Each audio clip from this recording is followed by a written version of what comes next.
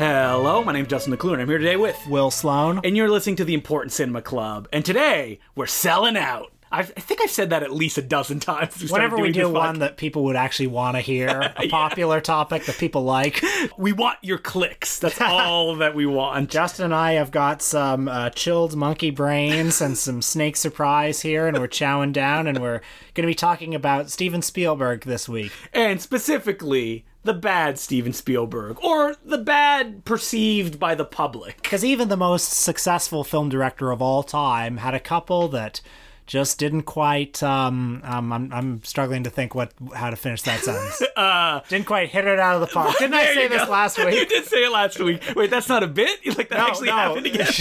So, Steven Spielberg, we're not going to go into his history. You know who he is. But probably the most, famous director of all time. But why don't we talk a little bit about, what's our perception of Steven Spielberg? Are we fans? Do you like him? I'm a huge Steven Spielberg fan. I know it's easy when you're getting into university and you're studying film, which I never did, to be like, well, Steven Spielberg is everything that's wrong with cinema. He ended the new Hollywood. Mm-hmm. He brought in this blockbuster franchise hellscape that we're in today. When in reality, all Spielberg was doing was making the movies that he loved as a kid in a very polished and more expensive way. And what ended up happening is that when something is popular, everybody imitates it and does it very shittily. I will confess to having maybe fallen prey to that line of thinking before, that he was the guy who ruined Hollywood.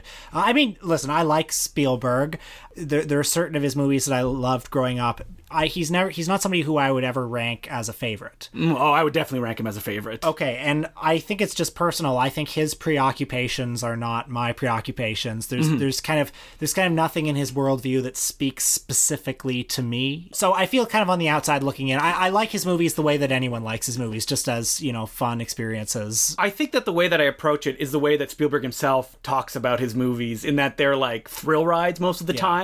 And even in a documentary that came out last year, he still talks about that what obsesses him is the way a camera moves to relay information, which is something very telling about a filmmaker this late in his career, that he's not someone like Soderbergh, where he's like, what's really my passion is performances and reality. He's still no, I like, constructing the perfect puzzle. Yeah, well, whenever a Spielberg movie comes out and I go see it, I'm always struck again by, there's nobody who knows the nuts and bolts of putting images on screen and editing them together like this guy. Well, he's an absolute master. There's a reason that he's as popular as he is, and it basically comes down to the basic math that what he's doing is so universal, and it moves people either emotionally, like in something like E.T., or just excitingly, like Jurassic Park or Jaws, that's why it translates, and that's why he's so big. The milieu that he often works in, like suburbia, not a milieu that I particularly like. Sorry to our suburban listeners. I grew up in suburbia. Yeah, you grew up in suburbia. Yeah, his politics, he's kind of a middle-of-the-road Democrat, doesn't particularly speak to me. There's nothing, he's a good liberal. His sentimentality kind of often rubs me the wrong way. It gets a little mushy at times, or even manipulative in a way. And he's very interested in stories of fathers and sons,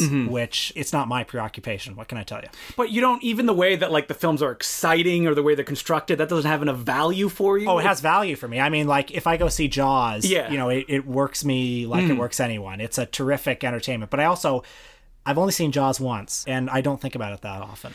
Do you think that may be because of the kind of pantheon that he's put into, and because of that, there's a subconscious kind of well, if everybody likes it and everybody thinks it's really good, and I think it's good, it's not there's a bit of resentment. There's a resentment there, yeah. Absolutely, I think. And it also, some of that, I think, colors the backlash to Schindler's List that Schindler's List has had, because Schindler's List in and of itself is a very good movie. Yes. But the fact that it has become, Hollywood's ultimate Holocaust movie renders it problematic, because the story it tells about this one success story in the middle of a massive moral failure that was the Holocaust.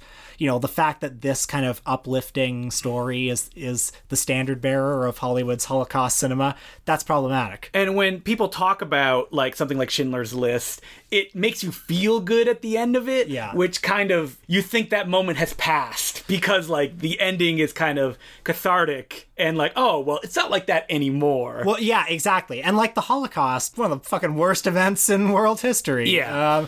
But that said, I mean, Schindler's List, I don't want to be too down on Schindler's List because it's, in many ways, a very powerful and uncompromising film about the Holocaust. I don't know. But while Spielberg is someone that, as a kid, I love Jurassic Park, he was probably, along with George Lucas, one of the first filmmakers that I could identify, whether it be him appearing in Animaniac film. Like, my parents knew who he was. Or, you know, at the E.T. ride at Universal Studios, the video intro to it would have him come out and talk to you. He'd be like, wow, that's crazy. Hi, I'm Steven Spielberg. You'll be riding these bikes and helping E.T., you know, get home or whatever. And there's something kind of mercenary about the way that he did get his position as the world's most famous director, because even as a teen, he wanted to be the world's most famous director, going like, well, I need to direct a film before Orson Welles did. Well, there's that famous story about, which is apocryphal, I believe, about how he like went into Universal and like set up an office for himself without having been hired. In the documentary that came out last year, there's a guy that's like, no, that probably did not happen. Of course not, but it's a good story.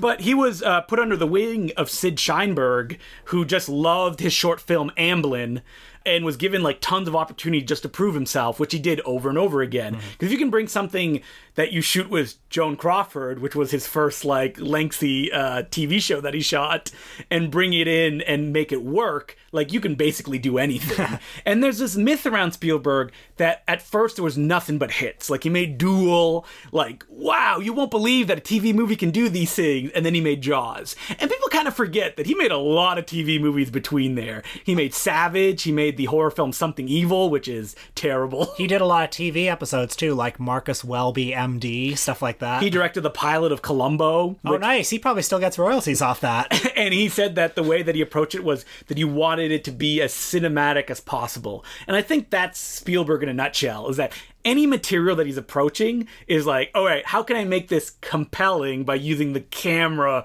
or editing or music? Because John Williams is so associated with him in the way that it kind of pulls the strings of what's going on. Well, it has been remarked upon about The Post, his most recent movie, in that scene where all the journalists are going through the Pentagon Papers in that house, the way he, you know, moves his camera, you know, through this house to make it visually interesting, this not particularly interesting scene. Yeah, because he's a master of blocking.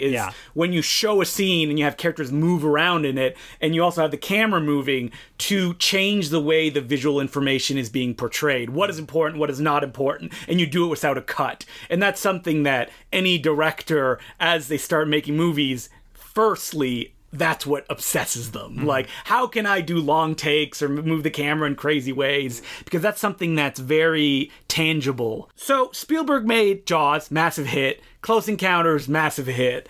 And how was he going to follow up these two mega hits? It was going to be the biggest comedy production of all time. And it was a film that maybe the people listening here have not seen, because it was 1979's 1941. Now, this is a film about what happened in Los Angeles after Japan bombed Pearl Harbor and the kind of hysteria that was around the city. Was there a real historical incident behind this? Yes. Like, there was a mistake about a possible Japanese invasion of Hollywood, and so there was a lot of hysteria around that? Yeah, that's exactly what it's based on. It was written by a who's who at the time of, like, the new Hollywood scene. John Milius, the director of Conan the Barbarian and Red Dawn, Robert Zemeckis and Bob Gale, the guys who would go on to make Back to the Future. At this point, young filmmakers who had made I Want to Hold Your Hand, which had tanked. And Spielberg's like, okay, just write this movie for me. And a cast of who's who's of comedy stars on screen. Not just comedy stars. I mean, representing comedy are hot off SNL, John Belushi and Dan Aykroyd, plus smaller roles for the SCTV vets, John Candy and Joe Flaherty. You have Treat Williams in the film. A young Treat Williams, a young Tim Matheson. A lot of old vets, though, like Lionel Stander, Slim Pickens. Starring Slim Pickens, pretty much. Starring Slim Pickens, Warren Oates.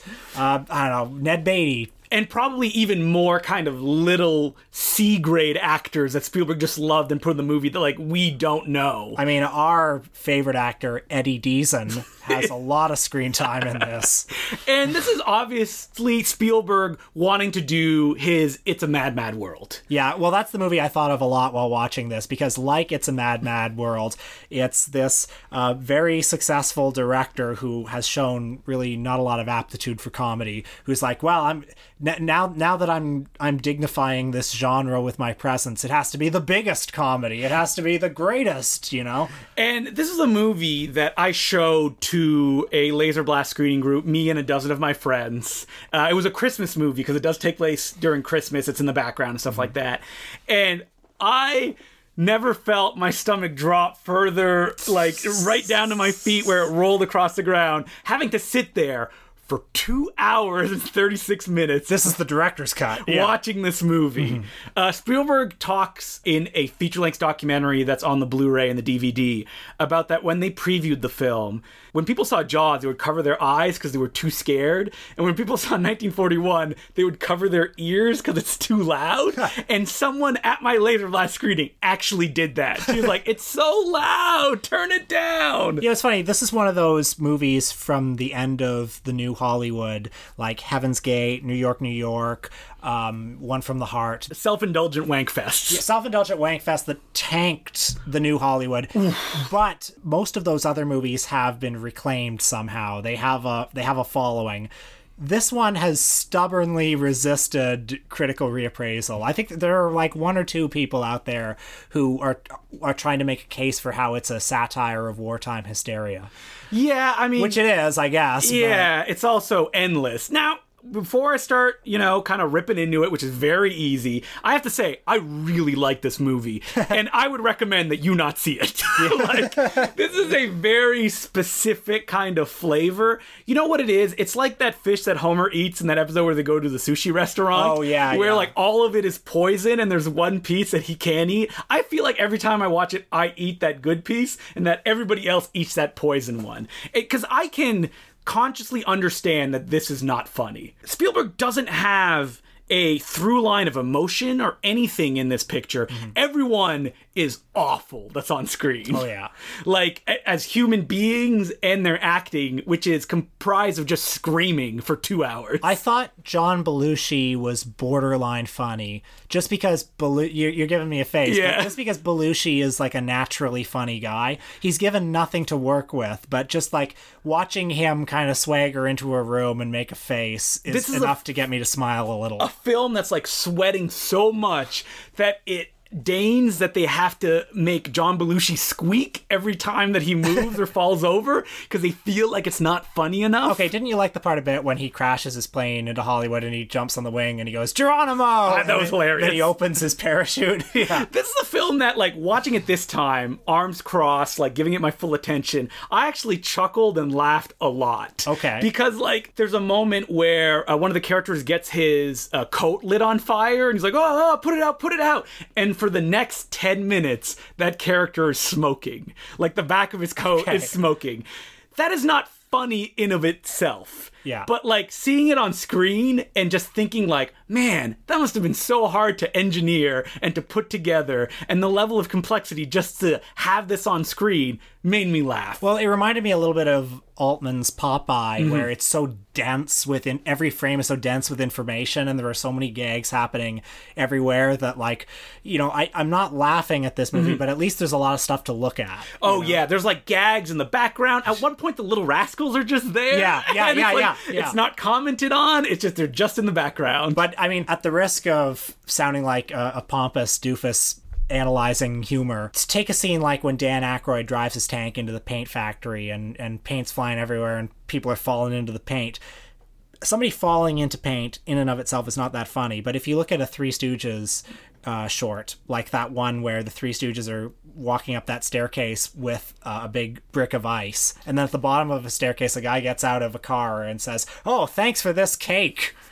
It's not the Stooges dropping the ice and having it hit the guy and have the cake go in his face. That's not the funny thing. It's the anticipation. It's that grinding inevitability of, oh, he's going to get hit with So this movie doesn't have that grinding inevitability. Which is crazy considering that Spielberg in Jaws showed such a mastery of suspense and the payoff of that. And he doesn't understand it at all in 1941. All he can think of is, all right, how can we make it bigger and bigger and bigger? This is a film that ends 90 minutes in, and you look at the time and you're like, holy fuck, there's an hour left to this. Yeah.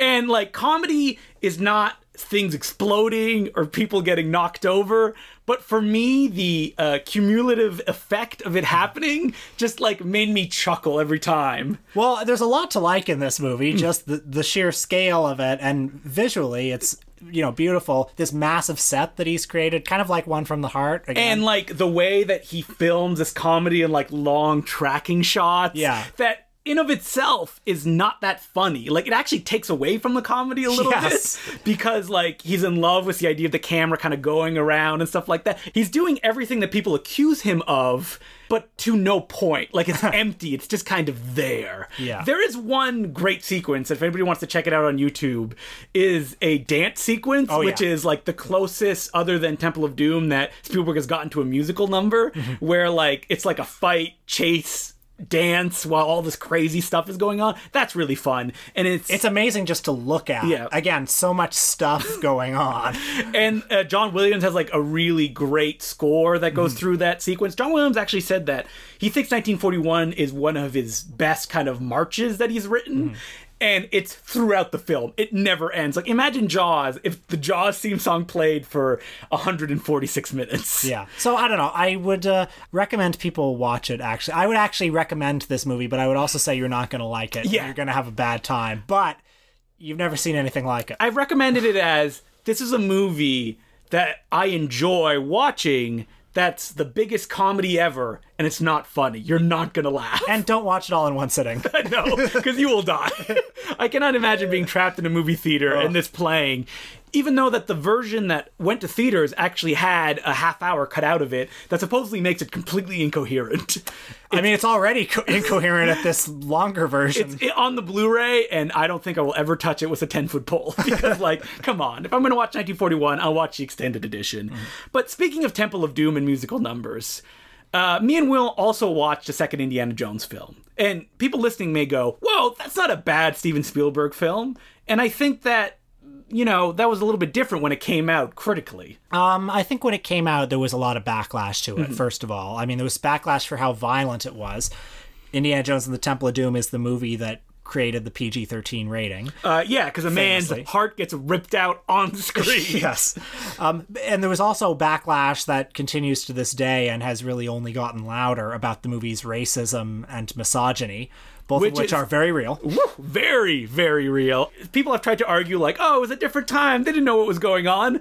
Stephen and George were told by the screenwriters, I don't think that, like, people in India are really going to like all of this stuff. They're probably not going to let you film. And George Lucas supposedly went, oh, come on. We're George Lucas and Steven Spielberg. They're going to let us. And they didn't let him film. Nope. So they had to go film it in, Malaysia? Yeah, they filmed it somewhere else, mostly on studio sets. I was reading the review today in reverse shot in their Spielberg symposium, and Farhan Zaman wrote something that I didn't realize. During the heart-ripping scene, the voodoo Indian people keep chanting the name of the god Kali, who's an actual Hindu god. So it's a movie that, in addition to all its other sins, like its kind of white savior narrative, it's, kind of unthinking acceptance of the colonial British power in India. At the end of the movie, the British just show up and save the day, and everyone's like, yay! And then all the Indians just crowd around Indiana Jones, or the fact that it depicts Indian people as savages, or basically. Like brainwashed kind of like zombies. But in addition to that, it like takes their religion and just conflates it with voodoo black magic. Yeah, so it's pretty bad. And Willie Scott, played by Mrs. Spielberg, Kate Capshaw. One of the worst characters in film history, I want to say. And while Short Round does do a lot, it still makes him into a stereotype, as at one point they're walking on bugs and it's crunching, and Short Round goes, wait, what does that sound? That's not fortune cookies. Woof.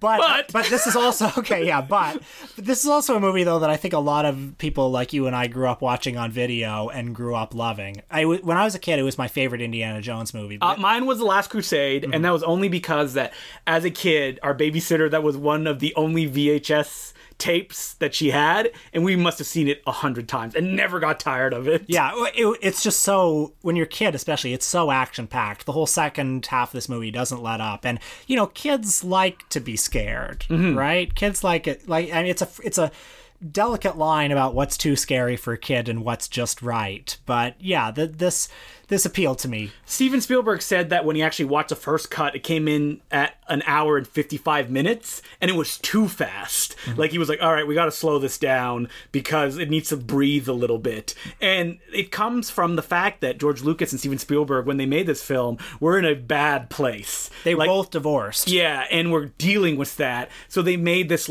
dark, miserable, and mean-spirited film as an answer to the emotions that they were going through. There are some really brutal scenes of Indiana Jones being whipped. The kid being whipped. Yeah, a lot of awful child abuse. But, we can't avoid it, though, that this movie is tons of fun. I really enjoyed watching it. Yes, this week. It's colorful. It once it gets going, it never stops. It's imaginative in the way stuff is filmed. Well, I said to you on this time, the middle of this movie, from when they're in the bug room to when they're watching the voodoo ritual, and it feels like an Italian horror movie. And if you had put a Goblin score over it instead of the John Williams score, it would click into focus. Visually, he's shooting it with all these bright reds and bright yellows, just like these shafts of light, and a lot of weird cool smoke effects, and everything, because this is a movie from the 80s before CGI, everything is so tangible. They're on real sets. You were talking about that, one of the reasons that you didn't like it that much, thinking back on it, is that it felt like a theme park that you would go visit and walk around in, and now that's just a positive to it. Yeah. That everything is there, and the thing that lowers people into the lava is a big skull man with skull hands. I also think, in addition to being super fun with minecart chases, miniatures going around, little stop motion Indiana Jones. The scene on the bridge, suspenseful. And we're sitting there going, was Harrison Ford really on that bridge? And it's yeah, there was no other way to fake it. He's on there. So in addition to that, I find this movie just an interesting insight into Spielberg's ugly side. And 1941 is an interesting insight into it too, because 1941, super problematic, very sexist. It has that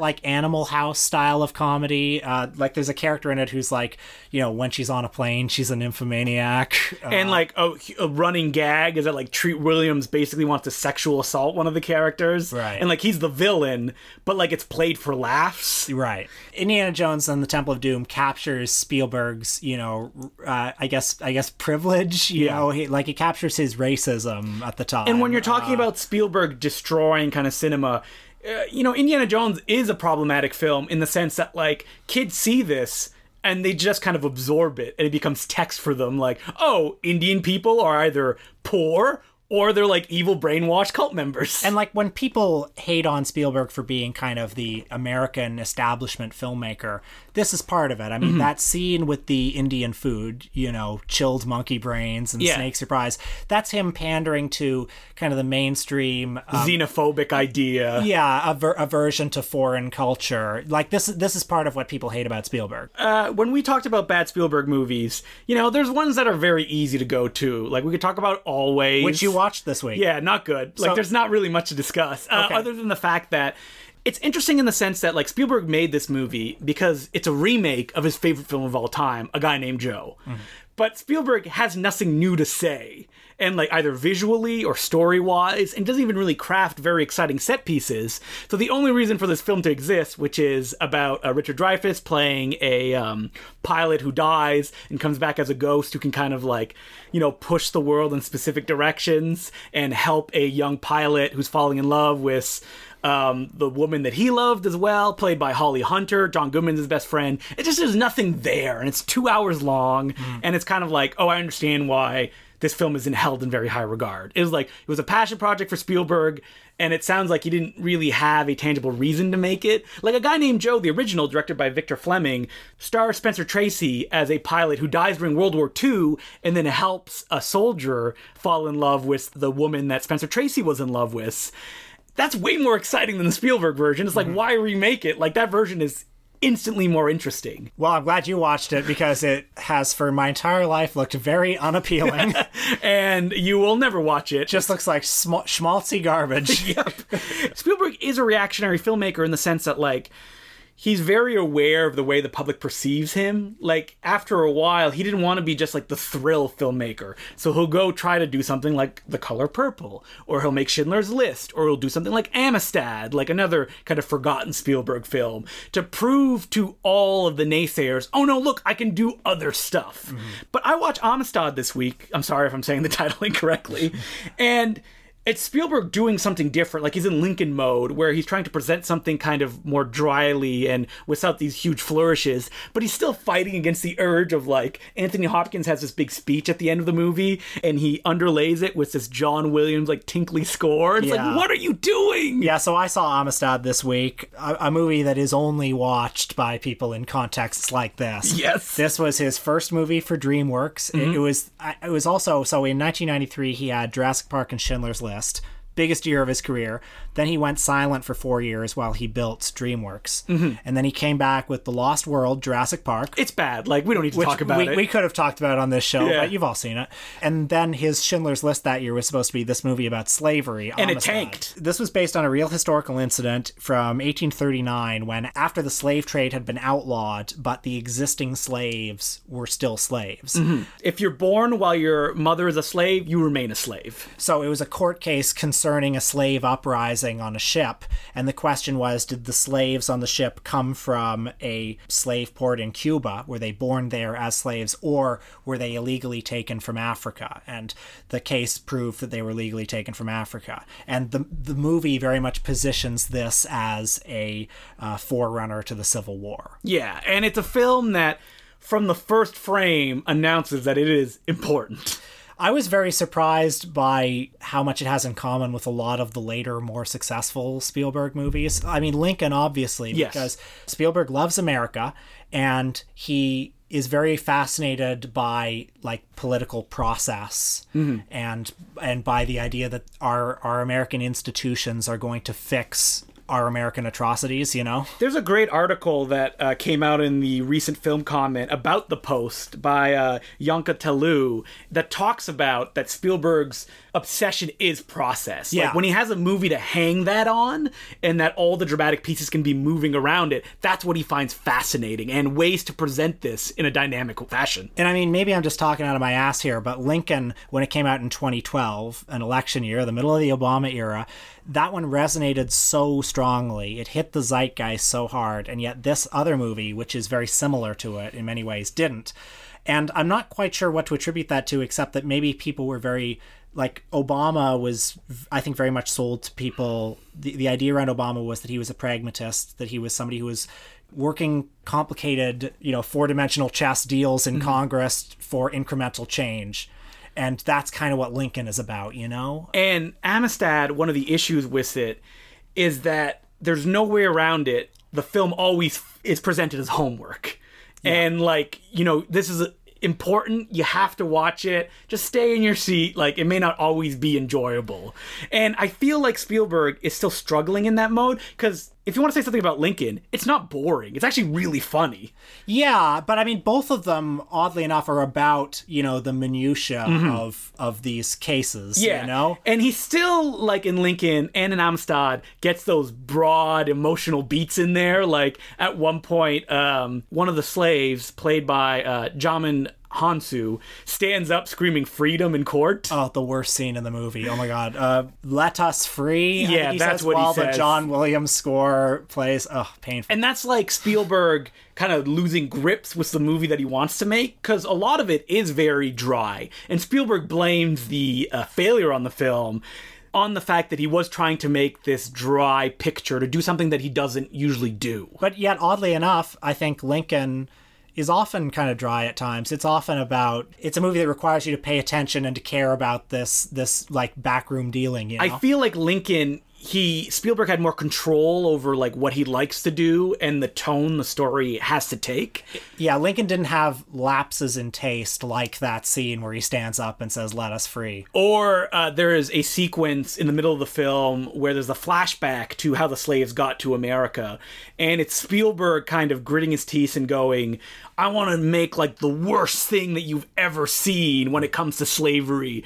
That like watching it is like, wow, seems like a deleted scene from like Goodbye Uncle Tom or something like that. It is pretty brutal, yeah. Yeah, and I think that is like Spielberg kind of losing control of the movie he's making, going toward a goal instead of following his own instincts. One of the knocks on this movie is that, it's a movie about slavery and about, the white lawyers and abolitionists who tried to defeat it.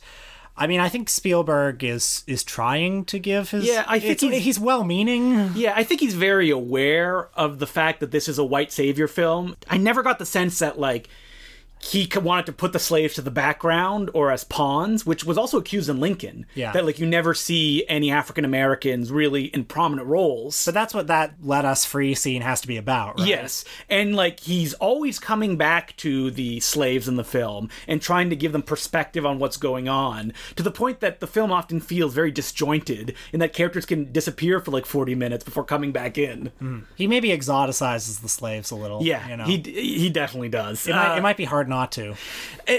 Spielberg is a guy that is always well-meaning in what he's doing, even though that it often like kind of gets away from him. Like The Color Purple, where he was very conscious about the fact that he wanted like African-American kind of creatives around him making the movie, but he still is a white guy doing this, and he's Spielberg, so like The Color Purple is very like well kind of framed and it looks handsome. Beautiful, when it's a story that shouldn't have that style around it. So Amistad, flawed film, but it could be worse. I think it's fine. Like if it's not bad, and I think that's the legacy that it has at this point. It's not Always. Like, you watch Always and Amistad side to side, wow, Amistad is going to be like the Lincoln of Spielberg's filmography. Another film that I wanted to watch when people talk about bad Spielberg is one that just came out a few years ago, The BFG, that I didn't even see in theaters because I'm like, meh. Disappeared without a trace. It didn't do well at the box office either. Somebody fucked up. The idea of a Steven Spielberg directed Roald Dahl adaptation distributed by Disney, that should have made money. I think that from a marketing standpoint, they never quite knew how to sell it to an audience. They never knew how to sell the BFG himself. Yes. As a creation. Because like that's one of the reasons that I didn't see the movie in theaters, is I'm like, oh, this is going to be kind of, very kiddie and Spielberg kind of phoning it in. But man, Spielberg is firing on all cylinders on this. Yeah, you liked it? I saw it in theaters. Yep, I thought it was imaginative, it's fun, I like the BFG character, I like Sophie, the main child character in the film. I thought it was pleasant, a little slow. It's a film that's not challenging in any way. It's actually very small scale for like a story where a little girl meets a giant, they go to Giant Land, the Queen of England gets involved in it, but it's mostly like takes place in like one or two locations. It's very gentle. I think it has a little bit of trouble translating the whimsy of Roald Dahl to the screen. There's a heaviness to the movie,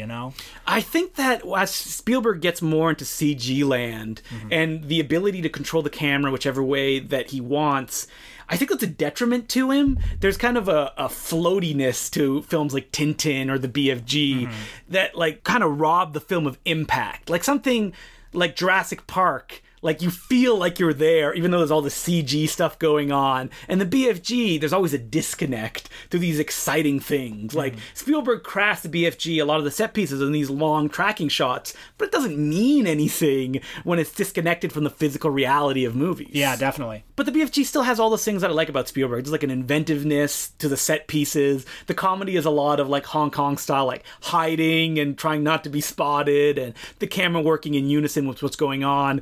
But at the end of the day, it's very minor Spielberg. And I think that Spielberg is aware of that, and the reaction to that has kind of led into the next few movies that he's making, like The Post, which is an important Spielberg film. Yeah, the reception to that's interesting because it's a movie that, again, was aimed right at the zeitgeist, and it has been politely received, but it hasn't really caught fire, has it? Nah. It's a movie that seems almost too calculated for this moment, maybe, I can understand, but the film itself, like when you sit down and watch it, it's actually Spielberg working in like goofy mode. Like the camera's all over the place and the way that he's presenting. There's never, personally, I felt like heavy, like this is important, like something like Amistad has. It gets a little bit that way in the last 15 minutes, though, don't you think? It was a little bit of speechifying. That's fine. But like the difference between me and you is that I'm all for like melodrama or emotional manipulation, especially when someone like Spielberg is doing it. It doesn't bother me that much as long as he's diving headlong into it and is not trying to be like, oh, I'm not doing this, but I'm really doing this. Sure. You know, I don't feel there's that much that's cynical about the film that Steven Spielberg makes. And I think that's proven by the way people talk about him. That, like, even when he was coming up in New Hollywood, he was always the twerp or the nerd of the group that was kind of, like, trying to crack jokes and was kind of, like, a little bit out of the social circle of all these cool guys like Francis Ford Coppola or Martin Scorsese. And they were all having sex. Yeah, and doing drugs, which Spielberg never did. Yeah. Because there's just like a joie de vivre about him, and I think that's difficult for me to look at his films, which he is approaching like, all right, how do I construct this? Because I feel like he genuinely thinks that these things are important. It's not like exploitative in a sense that other filmmakers, like some hack, it's from the heart. Yeah, exactly, from the heart, whether you buy into that or not. Sure. You may notice that we didn't talk about Hook, which is often considered the worst Steven Spielberg film of all time, and that's because you know it's bad. And I also want to link it to Ready Player One, which is just about to come out, in the sense that The Hook and the Ready Player One seem like the same movie, which is an old man that wants to be cool. Hello, my fellow teens, if you will. I got a feeling there are some people out there who probably love Hook. I mean, people love Hook. That's a nostalgia thing, though. They're wrong to love it, I think. I think it's awful. It's a mess, and it's a film that even Spielberg has talked about, like, I was just kind of shooting from the hip. There's, like, photos of him, like, playing Game Boy between setups of Hook. That's a calculated, cynical movie. Yeah. That's a movie that Spielberg is like, all right, what's popular? Oh, skateboarders and, like, kids with mohawks, Robin Williams. Yeah. And, like, it's a film about an old guy wanting to be young, and it has all the bad hallmarks about that. And I mean, if you want a movie with a bad set, with a tacky aesthetic, go watch Hook. Dustin Hoffman, awful. Yeah, that's a film completely out of Spielberg's control. There's an apocryphal story that after the premiere, he went to his limo and cried. But, you know, I like to believe things like that because that shows them human a little bit. Sure. And Hook, nostalgia, 100%. Anybody who likes it, that's the position they're coming from. Anyway, Spielberg, keep an eye on him. Yeah, I mean, Ready Player One, we're going to see it, right? I don't miss Spielberg movies, you know? And, you know, like, we haven't seen Ready Player One. I'm 100% sure we're going to talk about it. But, like, it's a film of an older man who thinks that this stuff is cool when the actual source material is toxic and terrible. So this week, for our Patreon, we actually watched a little talked about Joe Dante film, Matinee, which I feel is getting more attention recently because it got a new Blu-ray release from Scream Factory. And we use this as an opportunity to talk a little bit about William Castle, the legendary exploitation filmmaker who inspired it. And, you know, we've done a Joe Dante episode in the past, and this is a chance to just revisit him a little bit. Yeah, to talk about Joe Dante a little bit more from a distance of, like, where he is now and, like, what his legacy means. And also to talk about William Castle. You know all of Castle's films, House on Haunted Hill, 13 Ghosts. And if you haven't watched them, you gotta listen to this podcast because you'll learn which ones to check out, which we won't spoil. You may be surprised. By the way, Joe Dante, protege of Steven Spielberg. Exactly. So a little bit of a link there. $5 a month. You can check us out on Patreon. Just search Important Cinema Club, and you get a new episode every week. And if you're not a Patreon member, we have so many episodes at this point. Yeah, fuck you. Whoa! That you should check it out. And I just gotta say, we were talking about doing a Blu-ray release of Detour, and we're not going to do that for a variety of reasons, but we will be doing a commentary for Detour, and that will be available to our Patreon subscribers. And we haven't done this in a long time, but I just want to thank all the people that became Patreon subscribers. I'm going to do this very fast, and I apologize if I say your name incorrectly. And you will. I will, guaranteed. And those people are Shien, Tom, Sean, Serena, PJ, Edward, Lucas, Anna, Ben, Albert, Michael, Simon, Thomas, Lauren, Alex, John, William, Borja, Max, Dashel, Dom, Aaron, Liam, Chris, Gart, Jeffrey, Dustin, Kevin, Allen, Ziosi, John, Ruari, Gabe, Oliver K, Tyler, Daniel, Sean, Zenick, Nate, Gregory, John, Jeremy, Jessen, David. I hope I got everybody that we haven't mentioned before. thank you so much for being a Patreon subscriber. I predicted correctly. There were some mispronunciations. We really appreciate it. So, as far as letters go, we have one here from Elmer McKinga, and he goes, Dear Will and Justin, your next episode will be number 107, which means you're only 10 episodes away from the glorious Bang Bus Pornhub episode that you promised us in episode 17 about Radley Metzger. I don't remember that. I quote, Justin, 100 episodes from now, it'll be the Important Cinema Club episode on Pornhub. Will Sloan, yeah, we'll do an episode about Bang Bus. Will you keep this promise? Please do. We need people discussing the one thing almost everybody does, but nobody dares talk about. Keep up the good work, Elmer.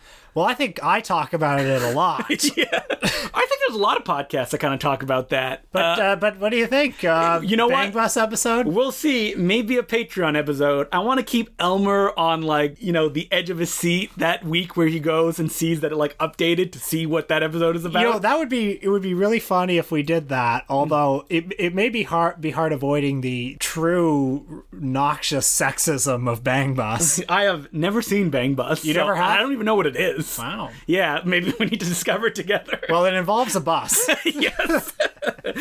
Tell me more.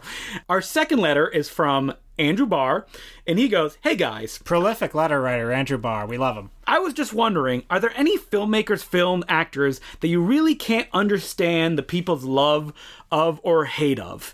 Anything that no matter what you've read or had people tell you, you just don't see what they're seeing. There's a few movies and filmmakers that I'm completely baffled by the universal love of and for. I'd give a couple of examples, but you probably just make fun of me or call me crazy. Yes, we probably would. Your defense of Tyler Perry movies as being just not for me in a previous episode got me curious if there were any others in that category. Well, I mean, Tyler Perry is, very specific not for us. Yeah. As far as, movies that everybody loves and I don't like, I'm sure there are some, and I'm sure I've talked about them before. I feel like I can usually justify if I don't like something or if I like something, but are there other actors or filmmakers whose appeal just sort of sails by you? I'll tell you one a little bit. He's made some movies that are fun, but some of the revisionist cinephile acclaim for Tony Scott I find a little baffling. I find, the people who call him an action painter on film. Oh, I have the perfect person that when the love for him comes out, I'm just baffled by. And specifically his recent movies, and that's Michael Mann. Okay. Yeah, Miami Vice, specifically. Okay, so I kind of liked Black Hat. I like Black Hat. Yeah, I'm interested. As a pulp kind of, fun movie. But even visually, I was sort of interested in what he was doing. But the way people talk about Michael Mann, his super fans, Miami Vice is their favorite film of all time. And they talk about it in ecstatic tones. And that's something I don't understand. Yeah, I've seen Miami Vice, and I've seen it multiple times. And I feel like I like what he's doing visually in that movie about 20% of the time. 20% of the time it's really interesting, and then the rest it looks like shit to me. And maybe it's like a magic eye painting where I'm not looking at it right. We've talked about doing a Michael Mann episode, but I really want to get a Michael Mann diehard on as well as a guest to discuss Miami Vice, because I don't want to be I don't get it, which is what that part of the episode would be, because he's a guy who made amazing films like Heat, Thief, undeniably visual, intoxicating. A man who's a master of the craft, and his more recent films are clearly him trying to reach for some different kind of style, some new horizon of visual splendor or whatever. I don't know. I think that as far as being baffled by what people love, for example, the 50 Shades of Grey films are toxic, that's terrible kind of movies, but they're not for us. And at a certain point, if someone likes it, they like it. Because, there's movies that we like that are toxic and terrible, and, how can you enjoy this as well? Yeah, I don't begrudge people for liking stuff. No, I don't either. That's the next question that Andrew asks is, also specifically for Justin, if someone tells you they like your movies, does it bug you if you find out that they are also huge fans of something you think is terrible? That's an interesting question. No, because they like the thing that I made. And at the end of the day, that's all that matters, I think. Maybe I'll think it like, whoa, they like my stuff, but they also like this? Whatever, they like my stuff, and as long as I bring them joy in what I made, that's all that matters. Yeah, I mean, if somebody tells me they like watching YouTube videos of, like, Jordan Peterson, I might say, yeah, that tells me something about you. But when it comes to movies... Yeah, it's easy on the internet to get angry when someone, like, likes or hates something that you don't like or hate. And I find myself over the keyboard, like, ready to type something. And over the last few years, I've been like, no, why am I writing this? Like, why do I need to react to this? Like, what does kind of showing what I think and trying to cement it as the right thing display other than my own frailty of my beliefs? Movies don't matter. Nah, they don't.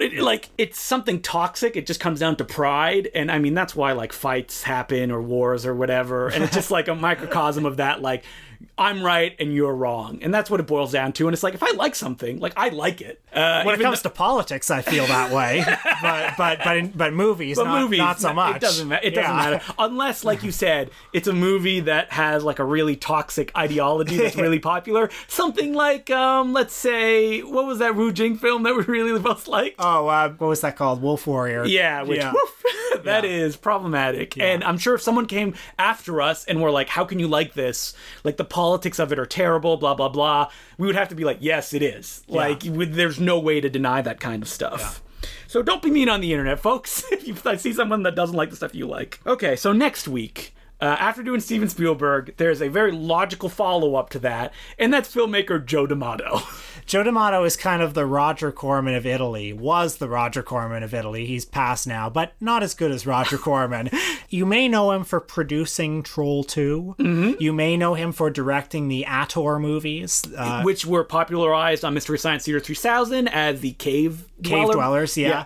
But Joe D'Amato was a prolific director of Italian exploitation movies in all genres. He started at the bottom as like an assistant cameraman, made his bones as a cinematographer, became a director. And then worked his way all the way back to the bottom. Yep, where in the 90s, up to the day that he died, he continued making movies, and the only movies he could make in the 90s was hardcore pornography. But, a lot of softcore stuff, a lot of, zombie movies. And he's an interesting filmmaker in that you will be hard-pressed to find someone that would defend his movies. Even him himself. He has often said, I had great experiences making them, but I didn't care about them, and I just wanted to make money. Like, that's all that mattered. And it's funny because we've seen, Lucio Fulci, Dario Argento. Mm-hmm. Most of these guys get a few... I mean, they have a lot of defenders, but most of them have fans. Yes. And D'Amato...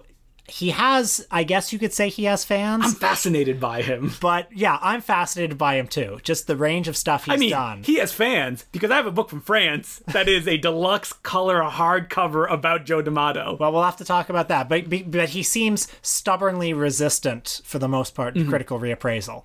So let's try. Yeah, let's try. Hopefully it won't be, man, these films are bad. And that's it. We're going to be watching Buio Omega and Emmanuel in America. Nasty stuff. Yeah, real bad. We'll probably dip into some of the other ones too. Yeah, Emmanuel in America being the one that was famous for a snuff movie sequence that people believed was real. Oh, and Buio Omega is also known as Beyond the Darkness. And that's the one that its most famous attribute is its goblin score, which goes completely against what's happening on screen, which is a story of a son who falls in love with necrophilia. And... by the way, this is just the tip of the iceberg of the D'Amato filmography. He has hundreds and hundreds and hundreds of films. Will we perhaps watch Aladdin XXX? Who knows? So that's what we're going to be doing next week. And until then, my name's Justin the Clue. I'm Will Sloan. Thanks for listening.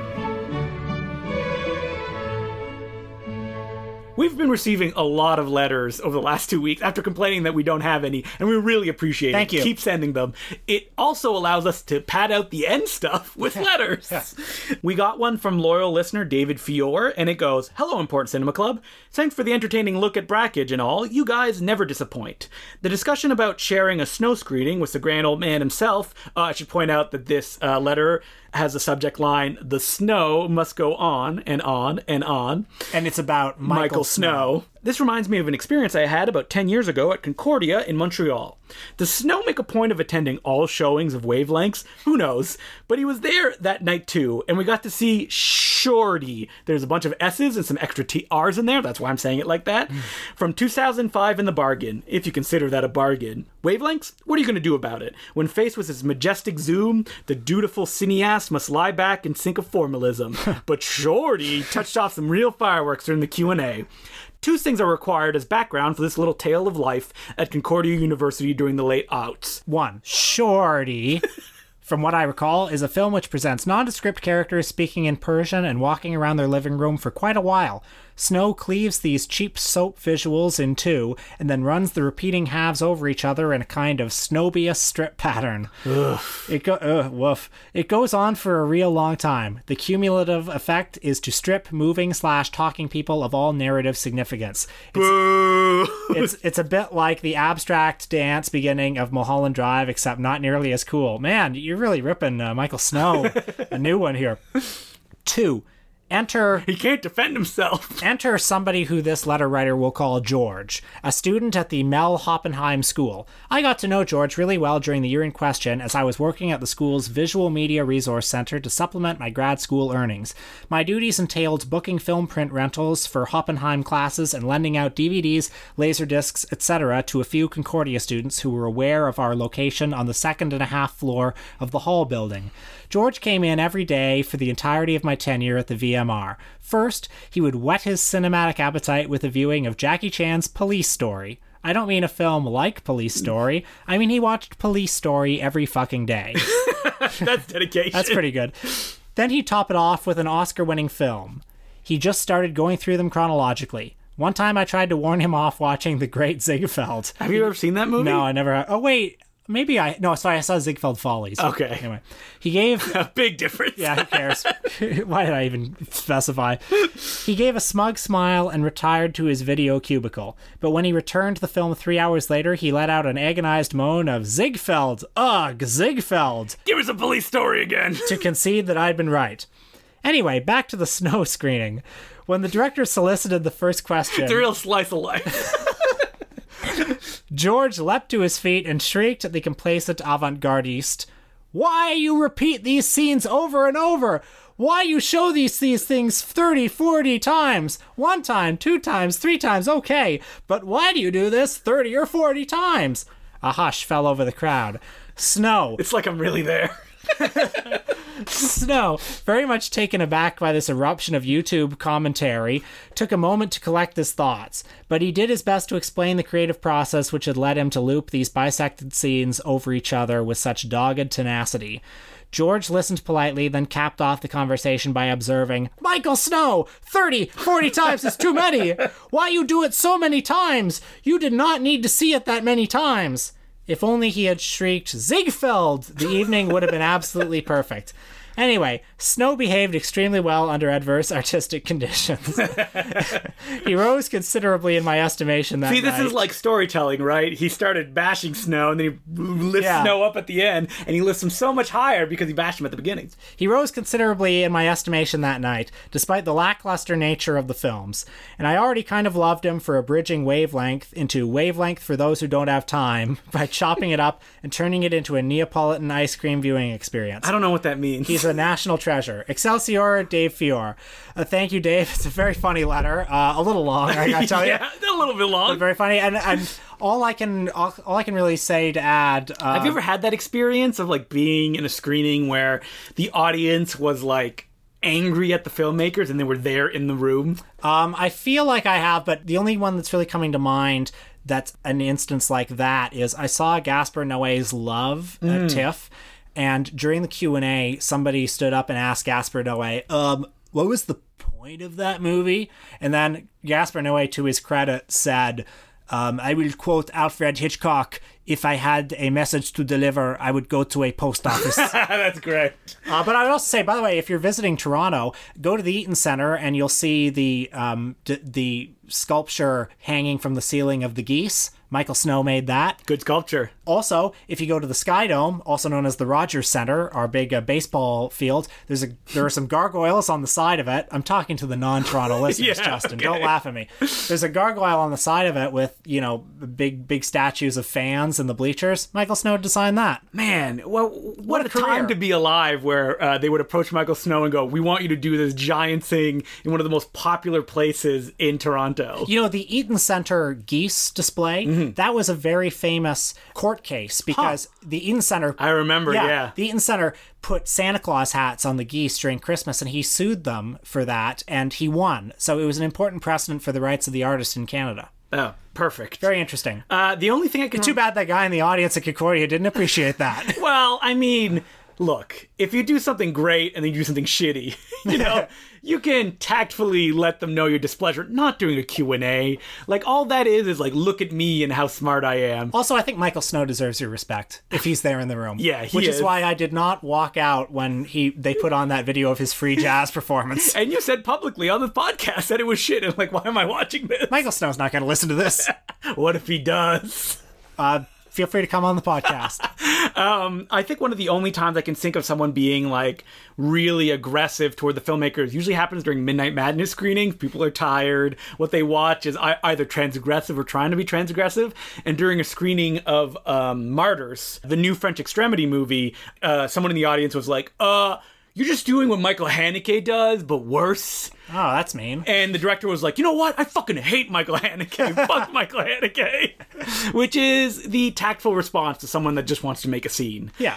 Before I forget, I have to do this at the end of every episode now. Where can people follow you on Twitter, Will? I'm at Will Sloan Esquire. That's Will Sloan ESQ. I'm at DeClueJ. You can also follow me on Letterboxd by searching my name, Justin DeClue. That's also my username. And visit filmtrap.com because we post like show notes that go with the episodes, like trailers and summaries. And if we do a list, it'll also appear on there.